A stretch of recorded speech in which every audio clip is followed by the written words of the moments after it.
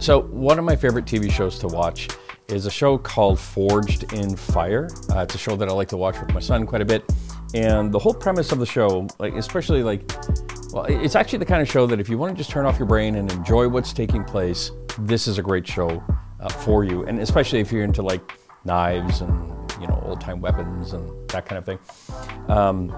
But it's the kind of show that causes me to give off that like Tim Allen type grunt, like, oh, that kind of idea.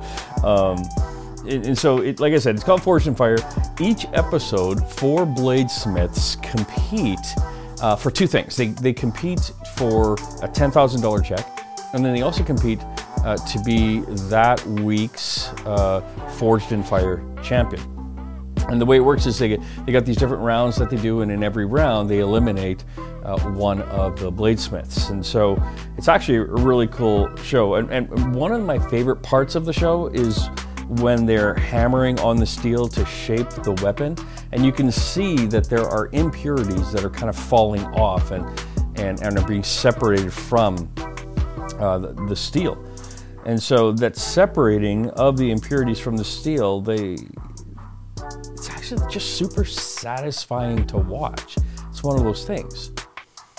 In our passage that we're looking at today, it's this idea of melting something down to separate out the impurities so that only that which is pure is left. And so if you have your Bibles with you, I want you to turn with me to Luke chapter 12. We're going to be looking at verses 49 to 53.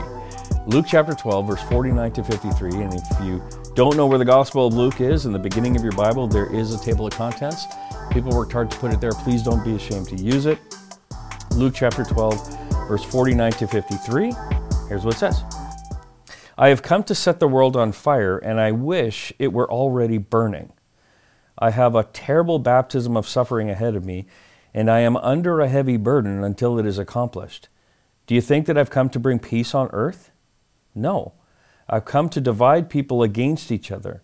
From now on, families will be split apart, 3 in favor of me, 2 against, or 2 in favor and 3 against. Father will be divided against son, son against father, mother against daughter, and daughter against mother, mother-in-law against daughter-in-law, and daughter-in-law against mother-in-law. Let's pray. Lord God, I thank you so much for our time today, and I recognize, Lord, that as we read this passage, it seems grim and difficult for us to understand what's going on here, Lord, as you are the Prince of Peace, but now you're telling us that you're not coming to bring peace. And so, Lord, I pray that you will help us to have eyes that are open, ears that are open to what you have for us today, that our hearts and spirits are open to understanding your truth today. In your name I pray. Amen. So, it's an interesting language here, right? As I said before, this is the language of separating out the impurities from the purities. And so I think it's important for us to understand that peace with Jesus brings a divide with the world. Can you catch that? Peace with Jesus brings a divide with the world. And as we walk through the passage, when we look at verse 49, what we recognize here is that Jesus is key regarding this fire that he's speaking of. He says, I've come to bring fire on earth, and how I wish it was already kindled. Now, the fire that Jesus came to cast on the earth is probably understood as this purifying, refining fire, especially if you look at the total context of the passage, right? When we read the rest of the passage, Jesus is talking about separating out the pure from the impure. As a matter of fact, the prophet Malachi, which is the last book of the Old Testament, he spoke of the Lord as being a divider of sorts. In Malachi chapter 3, verse 2 to 5, he says, but who can endure the day of his coming? Who can stand when he appears? For he will be like a refiner's fire or a launderer's soap. He will sit as a refiner and a purifier of silver. He will purify the Levites and refine them like gold and silver. And then the Lord will have men who will bring offerings in righteousness, and the offerings of Judah and Jerusalem will be acceptable to the Lord, as in the days gone by, as in the former years. So I will come to put you on trial. I will be quick to testify against sorcerers, adulterers, perjurers, against those who defraud laborers of their wages, who oppress widows and the fatherless, and deprive the foreigners among you of justice. But do not fear me, says the Lord Almighty. And so the most common process of refining gold or silver involves heating the gold specifically to a high temperature and then blowing air through it. And when they blow the air through it, what happens is that these impurities begin to rise to the top, and then you scrape them off the top. And the process, it removes things like copper and silver from the gold. God separates, he divides good from evil. That's what he does. He divides good from evil, purifying the good and destroying the evil. And this fire is cast upon the earth, and it divides the faithless from the faithful. In a larger context, I want you to notice that Jesus is discussing one of the reasons that he came into the world. And this is a difficult one for a lot of people, because nowadays we like to picture Jesus as just this good time guy. He's just all love, and there's no harshness to him. There's no blunt and directness to him. He's just love and kind. He's kind of like that buddy Jesus idea. And that's just not accurate within the scriptures in terms of how we should be looking at Jesus. We reduce Jesus to this idea of friend of sinners, and we interpret friend as in this chum and this buddy. But the idea of friend of sinners is the notion that he works on our behalf, and in that sense, he's a friend. But we got to remember that he's king, that he's Lord, that he's creator, that he's God. And that's not a buddy. That's not a chum. And so this passage is part of a larger context where he's talking about one of the reasons that he came to the earth. And he says he didn't come to bring peace to the whole earth. Instead, he is here to cause people to make choices, and different people will make different choices. And based on the choices that they make, they will either be together or they will divide. Jesus came to set the hearts and the world on fire. It's passion to obey God that will cause conflict. And like all fires, it will either destroy or it will purify, depending on what is being operated on. Here's what I mean. 1 Corinthians chapter 3, verse 11 to 15 say it this way. For no one can lay a foundation other than the one that's already laid, which is Jesus Christ. If anyone builds on this foundation using gold, silver, costly stones, wood, hay, or straw, their work will be shown for what it is, because the day will bring it to light. It will be revealed with fire, and the fire will test the quality of each person's work. If what has been built survives, the builder will receive a reward. If it is burned up, the builder will suffer loss, but yet will be saved, even though only as one escaping through the flames. Now, again, this is the idea of picturing what fire is pictured at, actually, in the scripture. It's a purifier, and it's a testing ground for a lot of people. Jesus comes along, and he says, okay, so I'm going to set this thing on fire. We're going to know people's hearts. There are going to be those who are unfaithful, and they're going to be destroyed, and they're going to be burned up in the fire. You're going to be those who are minimally faithful, right? And they're going to enter heaven by just barely escaping the flames of hell, it would say. And then, of course, there are those who are ultimately faithful, who will receive a reward. Jesus is key to the fire. And this fire is purifying. And so when he says that I wish that it was already kindled, this is this idea of like, let's get this going already, because he wants this rescue mission of his that causes people to make a decision to begin. It also says here, verse 50, that Jesus is, he's key regarding suffering and death. In verse 50 it says, but I have a baptism to undergo, and what constraint I am under until it is completed. Now, the baptism that Jesus is talking about here should not be confused with his water baptism by John the Baptist that we read about in Matthew chapter 3, verse 16. The baptism that Jesus speaks about here in Luke chapter 12 is a baptism that hasn't yet occurred. And so that tells you already, okay, so that's not his water baptism. We know that there are some people who indicate that Jesus was immediately following his baptism. We had this incredible scenario where we have God the Father saying, this is my Son with whom I am well pleased. We have the dove in bodily form, like this Holy Spirit in the bodily form of a dove coming down on Jesus. And then we had Jesus himself there. And this is one of these key passages that represents the Trinity. But it's also the indication that, of course, the Holy Spirit is there to to inaugurate his ministry. In Luke chapter 12, this baptism that he's referring to hasn't yet occurred. The baptism is to be understood as his death, his burial, and his resurrection. Mark chapter 10, verse 35 to 38 says, Then James and John, the sons of Zebedee, came to him. Teacher, they said, we want you to do for us whatever we ask. What do you want me to do for you, he asked.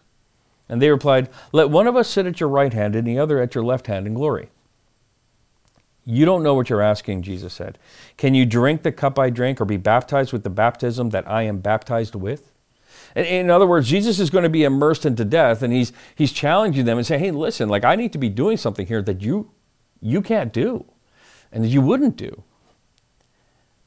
The result of this baptism is the kindling of the refiner's fire that is cast upon the earth. And Jesus says that he is greatly distressed until this suffering is accomplished.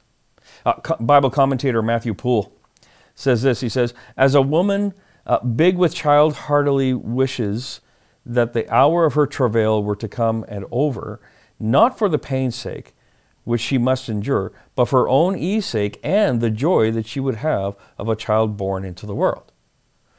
Jesus' words express both the trouble and the distress he was in, which were like the distress of a person closely surrounded by an enemy. Matthew Poole recognizes that this is kind of that anticipation of something difficult, but then ultimately good in the end, like a woman going through childbearing. The pain is not something that they're looking forward to. That difficulty is not something that they're looking forward to. But that ultimate reward of the child in their arms is something that they look forward to. Something actually that all parents look forward to. And in the same way, Jesus is not desiring this suffering and this pain and this death, but he's desiring the fruit that will come from it. And so this distress that he refers to is like a person who is surrounded by an enemy. Jesus' desire is that the fire was already started, but it cannot be lit until his crucifixion. To set the world aflame, Jesus has to be immersed in the suffering, and he doesn't enjoy the thoughts of what's coming. John chapter 12, verse 27 says, Now my soul is troubled, and what shall I say? Father, save me from this hour. No. Or, sir, what should I say? And he asks this question. Father, save me from this hour. And he says, no. It was for this very reason I came to this hour. And so it signifies his restless desire to have it accomplished. It's not that he desired Judas to betray him. It's not that he desired the Jewish community to reject him. He did not desire the Romans to crucify him. All of these things needed to happen so that the justice of God would be able to come about and to be fulfilled. It had to be satisfied, that the law may be fulfilled and that salvation of the people be obtained. And see, and that's the fruit. He needed to go through this humiliation, this death, and the resurrection for the fruit of salvation to be able to be attained for people. And then lastly, I would say that Jesus is key regarding division. Verse 51 to 53, do you think I came to bring peace on earth? No, I tell you, but division. From now on, there will be 5 in one family divided against each other, 3 against 2, or 2 against 3. They will be divided, father against son, son against father, mother against daughter, daughter against mother, mother-in-law against daughter-in-law, and daughter-in-law against mother-in-law. And we sit here and we look at this and we're like, well, how are we to make sense of Luke chapter 12, verse 51? Have we found a contradiction in the Bible, right? Because if we have, like in the declaration of Jesus' birth, is peace on earth and goodwill towards men with whom God's favor rests, that he's the Prince of Peace, like there's this language here where Jesus is like, no, I didn't come to bring peace, but we have these proclamations earlier, so what do we do with this? How can we respond to this unsettling word of Jesus? Well, thankfully, Jesus does bring peace. When Jesus said he did not come to bring peace on earth, verse 51, he meant peace with the world. In other words, Jesus did not come to bring peace with the world, but he came to bring peace to the world. And that's different. Peace with the world versus peace to the world. Romans chapter 5, verse 1 says, therefore, since we have been justified through faith, we have a peace with God through our Lord Jesus Christ. Peace is brought about by God. And so he brings peace to the world so that people can have peace with God. But he didn't come to bring peace with the world, right? Because again, this is the separating of things. This is the dividing of the pure and the impure. In Colossians chapter 2, verse 14, it says, having canceled the charge of our legal indebtedness, which stood against us and condemned us, he has taken it away, nailing it to the cross. This is the peace that's being referenced. This is also the suffering that Jesus referenced. The death, burial, and resurrection of Jesus brings us peace. And we are called children of God, according to Romans chapter 8, verse 16. The peace Jesus brings is part of the fruit of the Spirit, Galatians chapter 5, verse 22. The whole armor of God, Ephesians 6:15.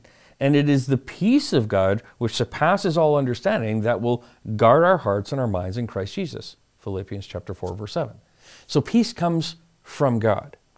And then context is everything, as they say. In Luke chapter 12, Jesus is not making some broad statement about his ultimate purpose. Rather, he's pointing out to a very real result of his kingdom proclamation.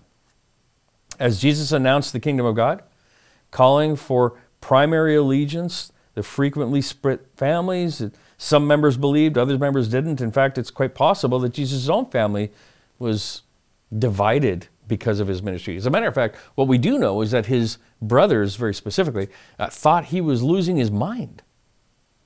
And so they didn't believe. And that's an interesting point later. Like, James, for example, brother of Jesus, didn't think that Jesus was Lord. He thought he was losing his mind. And then you have Jesus' death, no mention of James being at the death, and certainly not at the resurrection, right? But in Corinthians, we read that Jesus appears to James. And the next mention of James, the brother of Jesus, is that he's the leader of the church of Jerusalem.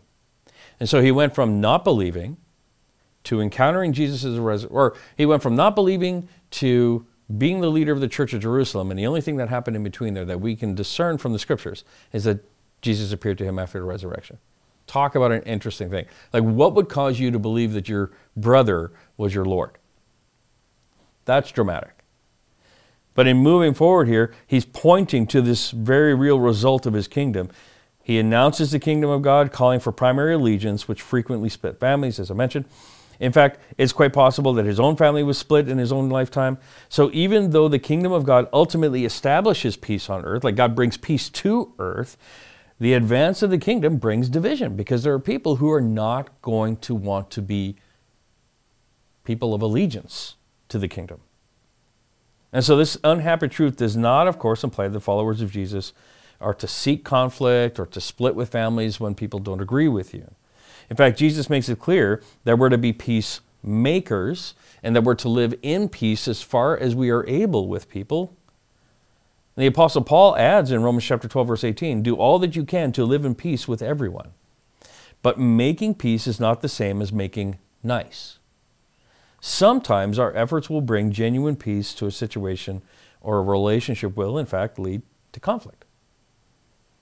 And yet we seek to serve God faithfully in such circumstances. So knowing that, in the end, his genuine lasting peace will pervade all of creation. Look, here's the reality. When you accept Jesus, you are immediately divided from the world. You are a set-apart person.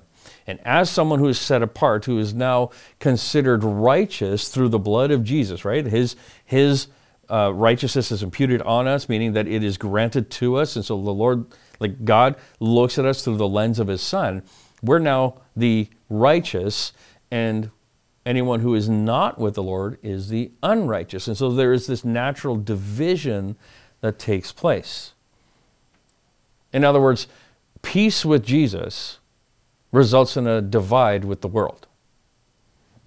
Peace with Jesus results in a divide with the world. And the division that Jesus speaks of here has several interesting aspects. Like, one of them would be this division that happens within the family, right? So he talks about, like, there's father against son, mother against daughter, mother-in-law, daughter-in-law, all that kind of stuff. And so history is borne testimony to the fact that the gospel divides men and women, husband and wives, parents and children, for faith in Christ requires ultimate allegiance to him. And And that's the reality. Like, I got to choose Jesus. And I love my family, but my allegiance first has to be to Jesus. Secondly, there's two groups that are unified, actually, to each other, or to themselves, really, is what I really mean. Like, there are those who have come to faith in Christ, and they join the true family of God, and there's a unity that comes from that, right? So the family of God is a unified group, and they unify in the allegiance towards Jesus. We're his ambassadors, we are this priesthood, we are to deliver the gospel message, we are to live in unity with one another. As a matter of fact, in John 17, the high priestly prayer, Jesus actually in fact says that our unity will be evidence that he was sent from the Father. So that's important, right? So there's a unity that happens with those who follow Jesus. But secondly, while those who have rejected Christ will also find their allies, a new basis of unity in opposition to Jesus. And so you have those who are for Jesus, and then you have those who oppose Jesus. For example, in Jesus' day, the Pharisees and the Sadducees were opposed to one another. The Pharisees were considered people of the book. They were big on the spiritual guidance of Israel. They were big on following all the laws and the festivals and the customs. The Sadducees were less spiritual. They're more of a political entity, and they didn't believe in an afterlife. They just really felt that a lot of these different things were superstitious, and so they were at odds with each other. And yet they came together in opposition to Jesus. They found unity in opposition to Jesus. They can join in rejecting Jesus and opposing him and ultimately orchestrating his death. These are kind of the two camps when we talk about division. There are those who are with Jesus and those who are not. And that's it. Jesus himself, in fact, even says that if you're not with me, you're against me, right? So Paul points out that faith in Jesus will produce persecution. In 2 Timothy chapter 3, verse 12, and by the way, this is not something that we look forward to. It's not something we get excited about. But 2 Timothy chapter 3, verse 12 says, in fact, everyone who wants to live a godly life in Christ Jesus will be persecuted. So you catch that? Everyone who wants to live a godly life in Christ Jesus will be persecuted. In other words, what it means is that your allegiance to Jesus will result in those who oppose Jesus opposing you. That's what's going to happen. And so we see that in our world. We see that through media. We see that in some forms of political thought. We see that in some of the scientific world. We see it kind of all over the place, that if you were a follower of Jesus, if your allegiance is to Jesus, that there is opposition to you because of that. There will be an enormous joy in heaven, but there will also be pain and persecution for Christians here on earth. There is no way that we can avoid pain and suffering. The one who follows Christ will at some point suffer now in varying degrees, and will renounce a certain of life's present pleasures, right? They will experience the limitless joys of heaven later. In other words, I'm not going to pursue my sin nature. I'm not going to pursue the things that the world today tells me I need to pursue in order to have this happy life or self-actualized life, but rather I'm going to pursue the things of Jesus, and I'm going to find joy in those things. But it means that I'm going to give up some of the guilty pleasures now because I'm pursuing the heavenly pleasures for later. Following our Lord Jesus Christ will assuredly divide many families, and reconciliation in this instance, well, it could be impossible unless these people come to faith in Jesus. People are responsible for their decisions concerning Jesus, and it's best that people seek to be reconciled to Christ before that final day of judgment comes, when it'll just be too late. So may none of us be part of that second group, the people that are opposed to Jesus. Jesus in his first coming has already endured the fire of God's wrath. He's already died for our sins. Trust him, and you'll never need to fear his second coming. Be reconciled to God through Christ, and do it before you face him as your judge, before you face the fire of his wrath. And I'll close with this one passage. 2 Peter chapter 3, verse 9. The Lord is not slow in keeping his promise, as some understand slowness. Instead, he is patient with you, not wanting anyone to perish, but everyone to come to repentance. Let's pray. Lord, I thank you so much for your word. I thank you that we have these passages that we can study, that we can understand things a little bit better. And I pray, Lord, that we would be more diligent in our allegiance to you. And Lord, for those who are not aligned to you, I pray, Jesus, that you will show yourself, that you would make yourself real to people, that you would lift the blindness from people's eyes so that they can see you clearly and come to faith in you. In your holy and precious name I pray, Lord. Amen.